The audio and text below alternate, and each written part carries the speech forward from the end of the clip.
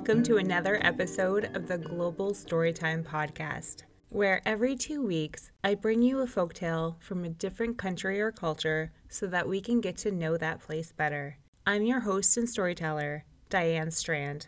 This week, we're going to Indonesia. I chose Indonesia this time because the holiday of Ramadan, the Islamic month-long holiday about self-reflection, starts on Monday, April 12th this year. And so I thought I would bring you a story from the country with the largest Muslim population in the world. Well, actually, this week I'm bringing you 2 stories. This is partially why this episode is a little late, and also partially because the sun is out and I wanted to go hiking. I live in Oregon, and you have to take advantage of nice weather when it comes. Anyways, the first story I found and wanted to share ended up being a little on the short side. So, since Indonesia is a country made up of many islands, so many in fact that nobody really even knows the exact number, I thought I would find another short story from a different island than the first. Our first story is called Tutu Mu and the Giant, and it is from the island of Java. It's about a girl who must fend for herself against a giant while her mother is out. The second story is from the island of Sumatra and is a famous Indonesian tale about 2 sisters who are very different from each other. Over the years, it's been made into a musical, a soap opera, and a number of animated and live-action films. It is called Bawang Putih and Bawang Merah and is translated into garlic and shallot, which seems like an interesting choice for character names until you remember Snow White. That's a pretty unusual name too. Coincidentally, garlic and shallots, which are similar to onions, are fundamental ingredients in many Indonesian dishes. It's a story similar to Cinderella, with a sweet, humble heroine and a cruel stepmother and stepsister. So let's get started and settle in for 2 stories from the islands of Indonesia. Find a comfortable spot, grab a cup of tea or a stuffy or a blanket, and get ready for our journey. Are you ready? Let's go!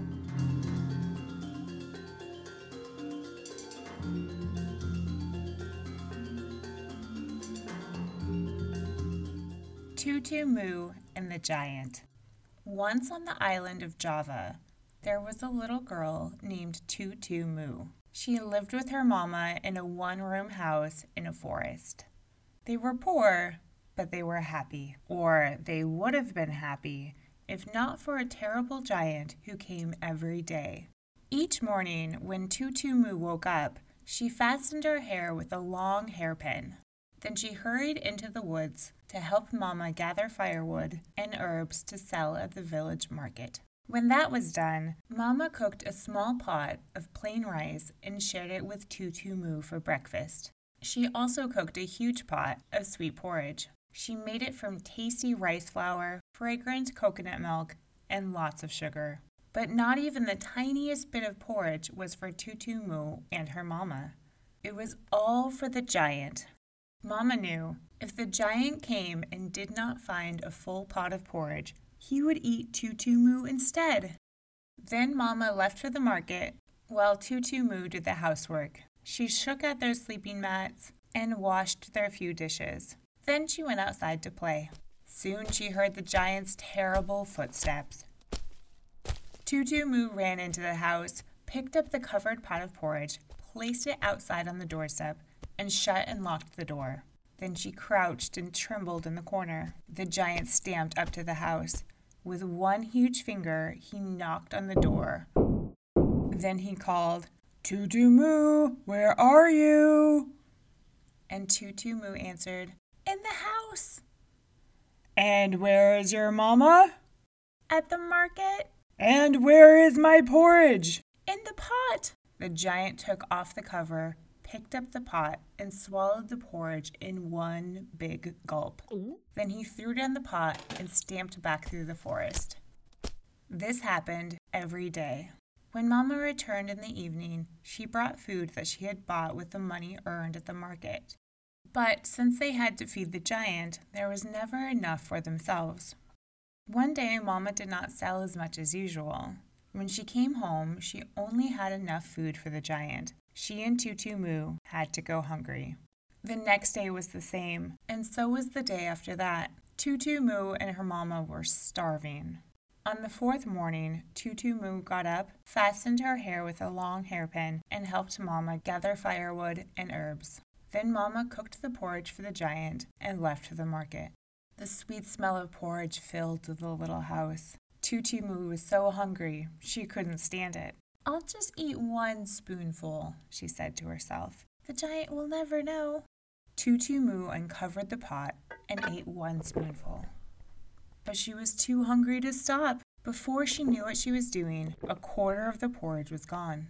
Then she heard the giant's terrible footsteps. Tutu Moo quickly covered the pot, placed it outside on the doorstep, and shut and locked the door. Then she crouched and trembled in a corner. The giant stamped up to the house. With one huge finger, he knocked on the door. Then he called, "Tutu Moo, where are you?" And Tutu Moo answered, "In the house."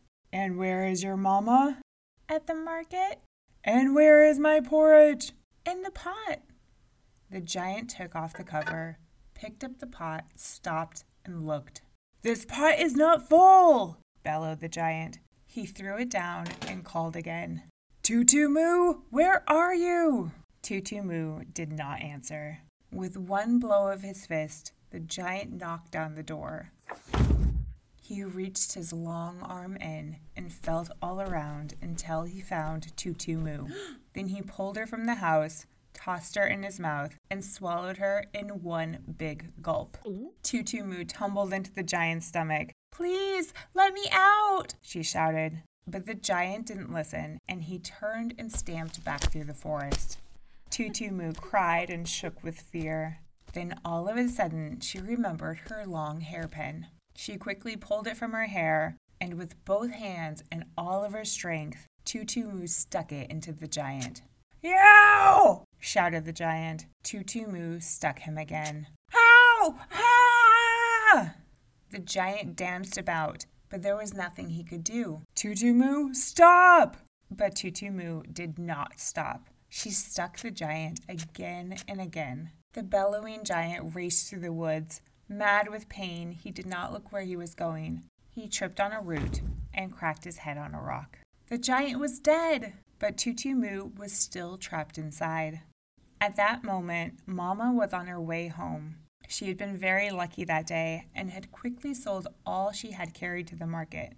So she had bought rice, fish, and vegetables, and even roasted peanuts as a special treat for Tutu Moo. But when she reached the house, she saw the porridge thrown down and the door knocked in. She called, "Tutu Moo, where are you?" There was no answer. Mama grabbed a big cooking knife and ran along the trail of the giant's footsteps, calling, "Tutu Moo, where are you?" Still no answer. Then she came to where the giant lay dead. But her daughter was nowhere to be seen. So she called one last time, "Tutu Moo, where are you?" And Tutu Moo answered, "I'm the giant." With both hands and all her strength, Mama slit the giant's side open, and out climbed Tutu Moo. From that time on, Tutu Moo and her mama were very happy. There was no more giant to bother them. They always had enough to eat, and they had sweet porridge for breakfast every single day. The end.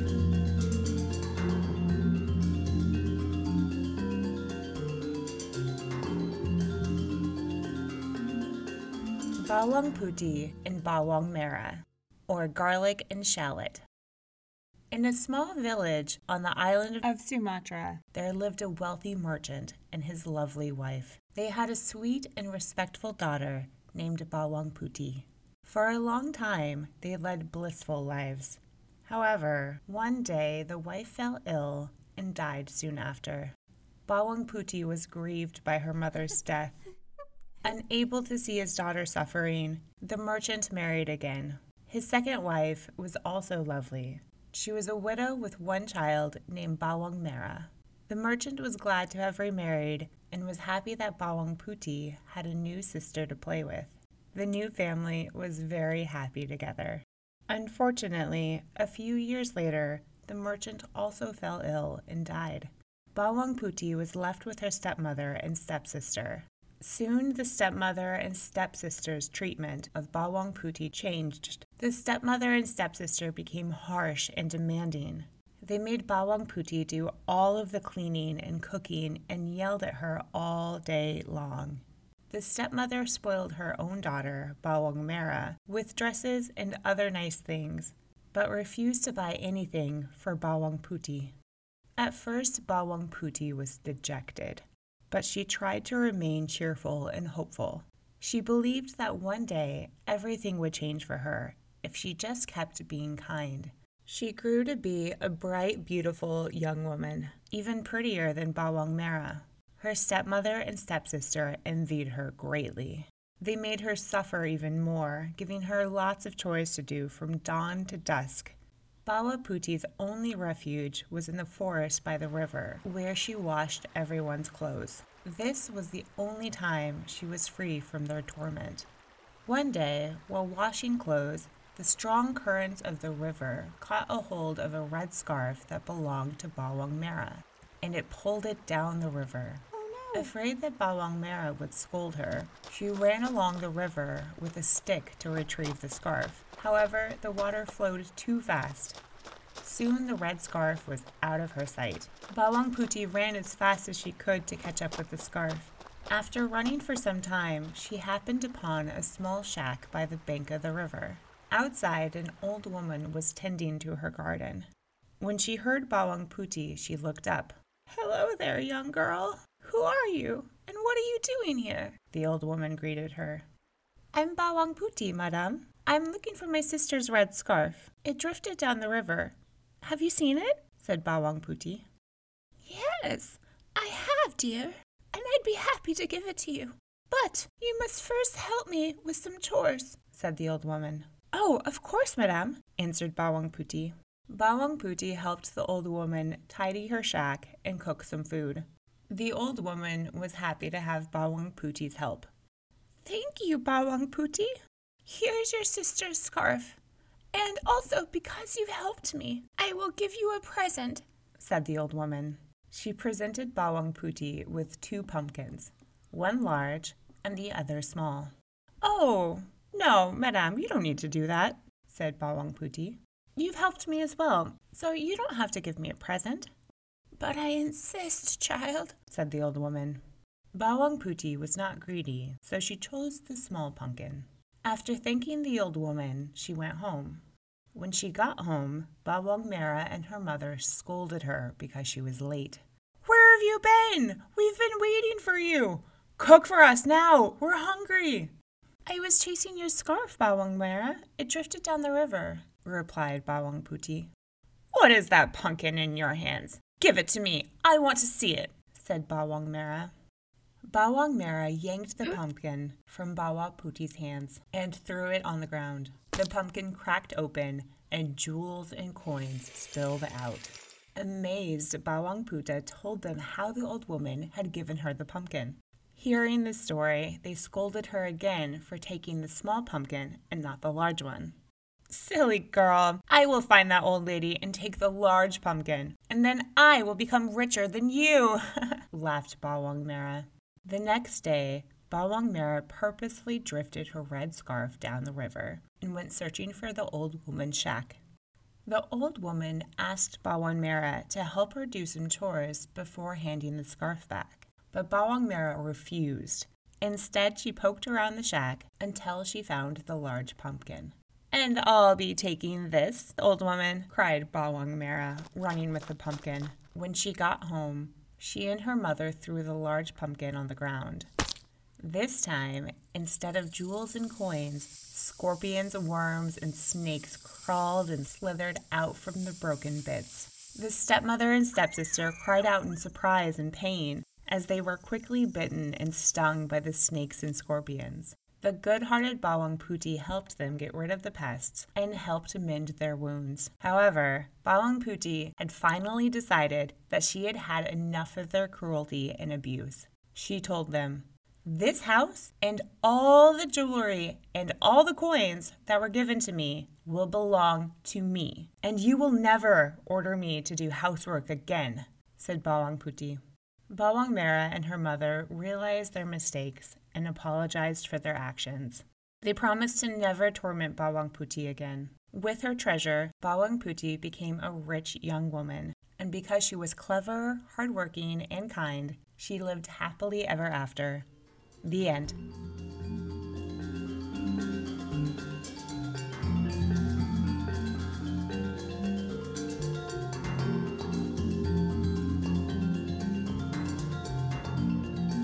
Welcome back! I hope you liked these Javan and Sumatran tales. I liked that in Tutu Mu, her hairpin is mentioned early in the story as a little foreshadowing hint that it might play an important role later. And I loved that at the end of Bawang Putih and Bawang Merah, Bawang Putih finally stood up for herself and demanded respect. Which story was your favorite? That's it for this episode. If you want to learn more about Indonesia and its history and culture, make sure you listen to this week's informational episode. It is episode 15B. Let's learn about Indonesia. You can also follow the pod on Facebook or Instagram at Global Storytime Podcast, where I post maps, photos, and book recommendations for each country or culture that I feature. You can always email me at globalstorytimepodcast@gmail.com. And if you're so inclined, leave me a review on Apple Podcasts. Thank you for listening. I have been your host and storyteller, Diane Strand. Until next time, bye!